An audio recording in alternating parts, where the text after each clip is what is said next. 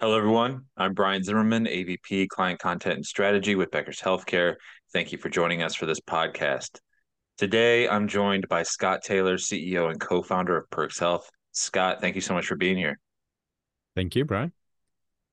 And today, we're of course going to discuss, this trend of digital health and how it's leaving most of the most vulnerable patients behind, and how we can potentially fix that, how the industry can potentially fix that. So let's get into it. But first, Scott, can you just share a bit about yourself, your professional background in your organization? Yeah, no problem at all. I'm Scott Taylor, as you say. I'm the CEO and co-founder of Perks Health. Perks Health is a digital health company improving clinical outcomes for high-risk members, so the vulnerable patients you talked about. They're managing multiple chronic conditions or have complex social determinants of health, or in many cases, both. And we do that by making sure that they engage and stick to their treatment plan. I think the problem of engaging with a treatment plan or adhering to a treatment plan, as we often say, is something that's it's pretty personal to myself and also my co-founder. When we started the company, we both have family members managing chronic conditions, multiple chronic conditions, including, I remember at one point my grandmother struggling so much with her complex treatment plan that she was in such chronic pain that she told our family that she should rather die than continue to kind of manage the condition she was. And I think that's a big driver for our team and a lot of people who at Perks. And it's a well-known problem. I mean, lack of engagement with the treatment plan. Yeah, we all know the stats of 50% of people not adhering to medication, but it also applies to lifestyle changes, physical therapy, and attending appointments. And I think that one of the sad things is that I think we thought that digital health would solve this. And the reality is it often doesn't. And you actually see the same adherence and engagement problems translate to digital tools as we see in traditional healthcare. We see chronic disease management programs, digital therapeutics, remote patient monitoring tools that are plagued with poor adherence, whether it's low initial enrollment, low daily usage, low retention rates. The average patient using a digital tool to manage their health engages with the program for about 5 days and then drops off. And it's almost as bad as traditional healthcare. And that was really the impetus for myself and Hugo, my co-founder, to start Perks a few years ago, is that we knew that the digital engagement problem could be solved. We didn't know if we could solve the traditional adherence and engagement problem, but we knew that there's a lot of other industries out there, and we'd worked with them who'd solved this challenge of how do you get someone to form habits around a digital product. We only need to look at our screen app times on our smartphones to see that there's some digital programs that are very effective at getting us to change our behavior and form habits around them.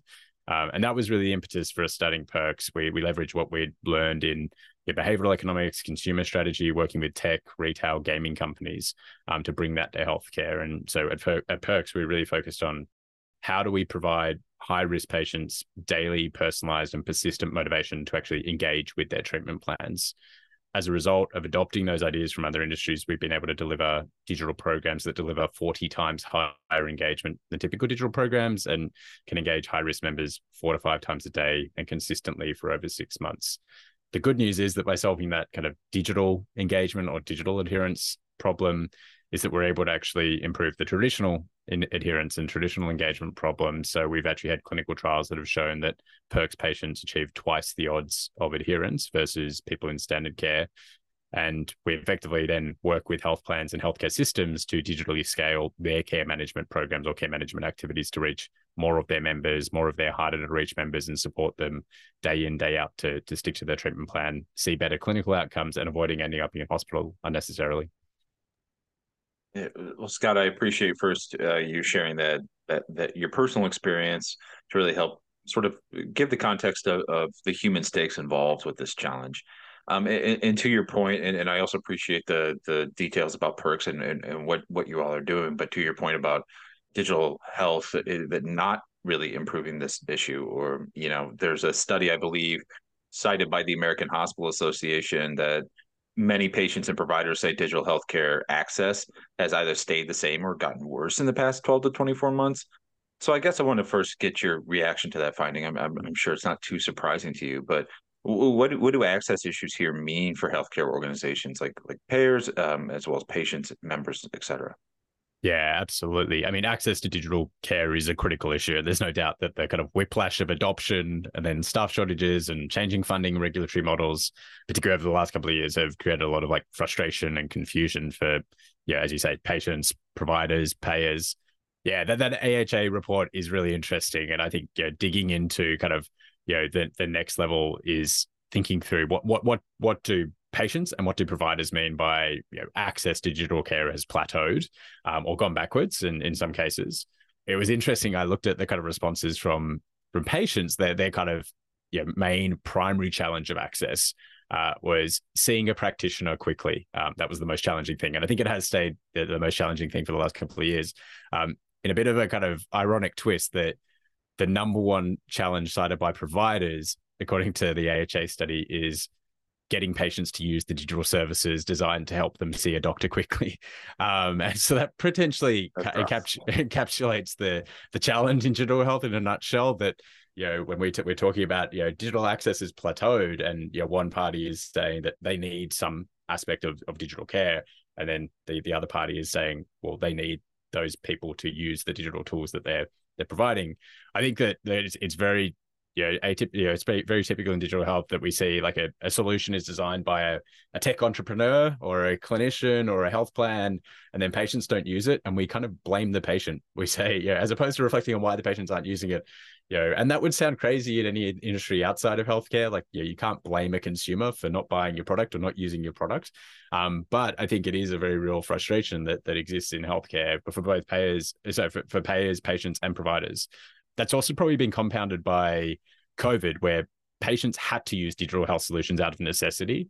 And I think now, as we kind of start to come out of that, the bare basics or the just good enough experience isn't good enough anymore for consumers, and they're actually measuring their digital health experiences with the digital experiences elsewhere in their lives, and it's not measuring up. And so I think we have to think of this access issue that's called out as also like, can it just be partially solved by creating better products and experiences that patients and providers actually want to use, as opposed to having forced onto them?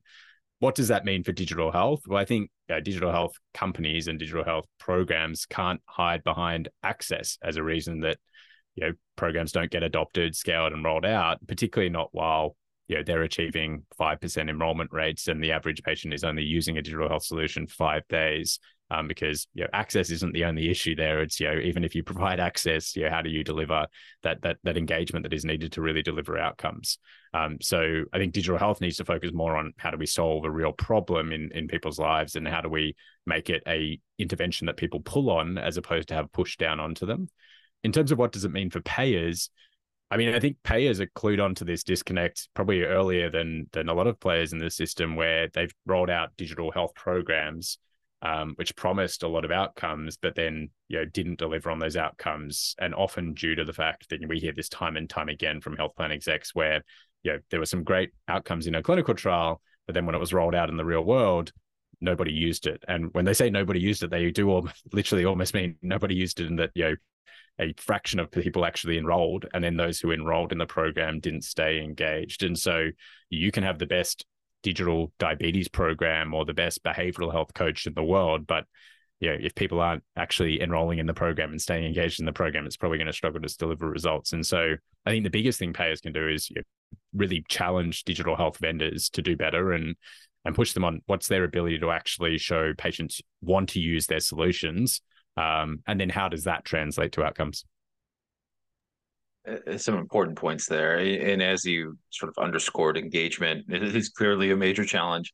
I'm curious, though, if you can maybe describe the patient populations who are at greater risk for lacking access to digital health technologies. And I think part of the potential solution you just laid out is really challenging companies. And the phrase you use that stuck out to me is like, you can't hide behind access. It's not the only challenge here. But how else do you think payers, digital health companies should really be engaging with these populations? Yeah, definitely. So if we talk about the populations first, and then what's the solution for payers and digital health companies and engaging them? I mean, the population, ironically, is those who historically have not, those who have historically not engaged with digital health solutions are those who probably most stand to benefit from the daily support of a digital health program. And they look like those high risk patient populations I mentioned earlier, where those people who are managing multiple chronic conditions, those people who are older or have lower health literacy or more complex social determinants of health, these are the patients who are the highest risk. They have the worst outcomes, and they're also the highest cost. But unfortunately, they're also the hardest to reach with digital health as it currently stands. And I think there is an unfortunate reality that most digital health companies have probably taken the path of least resistance, and they've built solutions for the complete opposite end of the spectrum. The younger, the healthier, the wealthier members who are in employer-sponsored plans and potentially not Medicare, Medicaid patients. I mean, zooming out, you could argue that as an industry, we have somewhat of a moral imperative to not leave those higher risk patients behind. But I mean, given the nature of the healthcare cost curve, I mean, I think payers have a very real economic imperative to try and find digital programs that are enrolling, engaging, and improving outcomes for those high cost patients. If you're a payer and you're delivering a digital diabetes program and it's only enrolling those kind of lower risk, higher health literacy patients who are probably already pretty effective at managing themselves, and you're leaving behind those high risk patients who might have lower health literacy, multiple comorbidities, maybe complex social determinants of health, you've got a real problem, not just because you're leaving those members behind, but you can the healthcare cost curve is steep and unforgiving, and 5% of members account for 60 to 70% of healthcare costs. So if you're not capturing that high risk 5%, you're really going to struggle to see material return on investment. So I think not only do we need to push digital health solutions for higher engagement, we need to push them for higher engagement with the right type of member and those high risk members. And we also need to think about, I think that how do we go about solving this problem and making digital health programs appealing and engaging for those higher risk populations. We need to think about the value proposition of digital health programs and how that resonates with different types and different segments of patients or members of consumers. For example, if we have a digital health program that is focused on providing more content, more information, more education about someone's condition, it's probably likely going to resonate more with a health literate patient than a low health literate patient, because it's all focused around more information and that you can consume to learn about your condition. And so we need to think about what are we actually putting in front of members, and how might that bias towards people who are going to have worse outcomes or people who are going to have better outcomes based on what we know correlates with outcomes.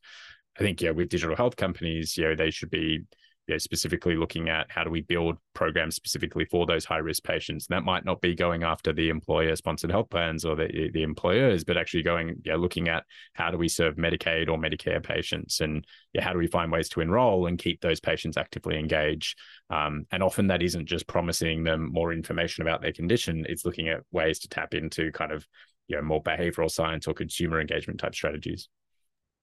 And Scott, so my next question for you is, it might seem maybe a touch rudimentary or basic, but I think at this point in the conversation, it might be helpful for some of our listeners out there. And it's really around the word engagement. We hear, obviously, we both said it a lot already in our conversation, but I think some of the phrases sort of up to interpretation might mean something to different people. So how do you define it, engagement in terms of digital health initiatives? Yeah, I mean, unfortunately, I don't think it's rudimentary at all, and it is super important, the definition. So I'll talk about the definition, and then I'll kind of talk about why I think engagement itself is important. But I think that unfortunately engagement has been co-opted as a bit of a buzzword. There's a lot of self-described engagement platforms out there, and unfortunately, based on our definition of engagement, they probably wouldn't be. They're not actually that engaging. I mean, at Perks, we believe engagement needs to be proactive, consistent, and it needs to lead to the completion of healthcare tasks. So, kind of why those three things? I think proactive, as I've mentioned a couple of times, we believe digital health solutions need to be pulled by the patient as opposed to pushed onto the patient. So an unwanted text message or a push notification to a patient isn't engagement. It's basically spam. We believe that engagement actually needs to be initiated by the patient for it to be an effective engagement. It also needs to be consistent. I think unfortunately most of the big healthcare challenges we face today can't be solved overnight with a magic bullet. They require step-by-step, day-by-day commitment of the patient. So engagement in digital care, healthcare needs to reflect this. Engagement isn't just about enrolling a member in a program. It's about getting that member to come back to the program day in, day out consistently in a way that changes behavior and leads to better outcomes. And then, why completion of healthcare tasks? Well, it kind of goes without saying that engagement for engagement's sake isn't that productive. I mean, if we think about scrolling endlessly on TikTok or Instagram, but engagement shouldn't be measured by app opens or website visits. It needs to be measured by did that digital touch point lead to the completion of real world healthcare actions. So that might be taking a medication or doing their physical therapy exercises or logging a clinical measurement with a device. The reason we are so focused on engagement and solving the engagement problem is that we kind of think of engagement as the first step in the mechanism of action for digital health. And if we kind of borrow mechanism of action, usually applied to kind of traditional therapeutics to digital therapeutics, it's the steps from how do we get to someone picking up this intervention to delivering clinical and financial outcomes. And engagement really encompasses that first step of how do we get someone enrolled in the program, how do we get them to stay consistently engaged and regularly engaged with the program to lead to the completion of the healthcare tasks, which then leads to the clinical outcomes, then leads to the financial outcomes. I think the challenge is that is very much a cumulative process, and that if we fall at the first hurdle and we don't solve the engagement problem, nothing else matters, because if that's not driving the completion of healthcare tasks, you're not going to get the clinical outcome, you're not going to get the financial outcome. And I think that is why engagement is such a critical link in the chain as such. Yeah, ultimately what you're saying there, it's got to translate into results. It's got to translate into better outcomes, lower costs, all the things that everyone, healthcare leaders are all striving towards, right?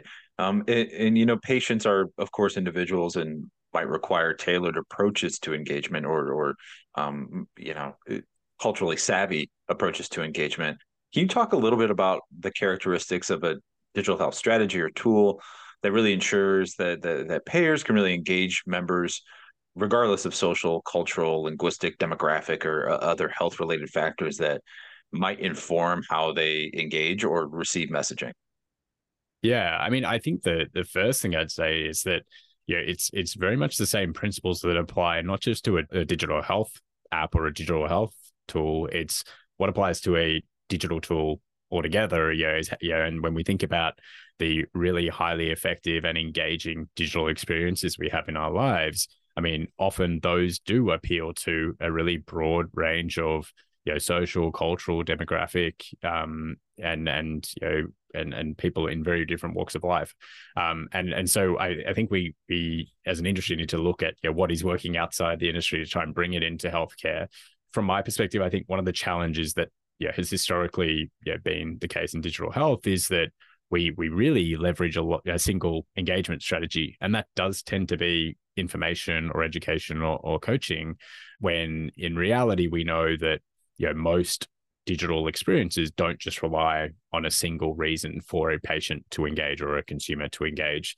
As you said, like, everyone is individual, and that applies to engagement and motivation, as it does anywhere else in life. So if we know that there's different ways that someone might be engaged with a digital program, we need to lean into that. And so we need to have multiple engagement strategies. And then we, over time, need to try and personalize our engagement to the individual and meet them where they are, as opposed to try and kind of get them to respond to whatever strategy happens to suit our program. And I think I often use health literacy as an example there, as I did before. But if we know that we're working with a population that has worse outcomes because they have lower health literacy, don't just push more information onto them, because information, the definition of health literacy is that you struggle to take the information and turn it into the daily actions that you need to manage your care. And so I think we need to be very focused on how do we build solutions that people pull on, don't have pushed onto them. And that's very much what we focus on at Perks, is how do we actually steal ideas from social media platforms, mobile games, streaming services, to personalize the engagement and motivation to the individual, and recognize that what works for Scott may be very different to what works for Brian, and that's okay. We just need to have the infrastructure to be able to kind of serve them the right reason to engage at the right time, or the right motivation at the right time. And when we look at big tech companies that are at the top of the list of screen time on our phones, that's exactly what they do. They look at if we were to both open our Instagram feeds or our Netflix homepages, those companies are looking at what has previously worked to engage Scott or Brian, and let's give them more of what has worked. And I think we need to take that approach in healthcare of recognizing that everyone is individually motivated, and one size fits all solutions are just not going to work in delivering behavior change at scale. Yeah, and it's sort of what the environment, the whole digital environment outside of healthcare has become as well. So it's sort of an expectation for people having that sort of experience. Scott, I guess my follow up for you there is, this is sort of the digital health marketplace, so to speak. It's pretty crowded. I guess what would you say? What are some best practices or tips that healthcare organizations can use to select a digital health partner or tool that is right for their organization? Because of course different organizations have different needs as well, right? So can you talk a little bit about how you think people should be leaders should be thinking about making these decisions? Yeah, I think that there's definitely a process that needs to be undertaken, whether it's a chief medical officer selecting a tool for chronic disease management, or a medical director or a provider trying to figure out kind of what app to suggest someone to manage a condition. The kind of a general approach I think that we need to see is, has this solution worked for the type of patient that we're working with before? And so I think very much thinking along those lines of, if we're delivering a program to a Medicaid population, does this solution recognize the complexities of working with that population as opposed to an employer-sponsored population? And I think then also looking at engagement with those solutions, as I said, kind of engagement is the kind of first hurdle as such. And so having some really clear, and probing questions around, what level of enrollment should we expect to see? What daily active usage should we expect to see? What retention should we expect to see is critical to then actually saying, okay, well, you can have the beautiful app or the perfect website, but ultimately, unless you can kind of answer those kind of enrollment, usage, and engagement questions, I mean, they're not worth very much, because they're not actually going to deliver the clinical outcomes and economic outcomes that someone's probably looking for in that scenario. I think also clinical evidence is huge. There's hundreds of thousands of apps out there. There's very little that have randomized control trials or real kind of clinical studies and published clinical studies out there. And then also I think thinking through that mechanism of action approach is thinking through, how would this value proposition resonate with a consumer, and potentially even doing some patient testing of does this actually appeal to my patient set that I'm looking to offer this solution to. And Scott, we've talked a lot today about sort of some of the challenges in the digital health space, the challenges around engagement.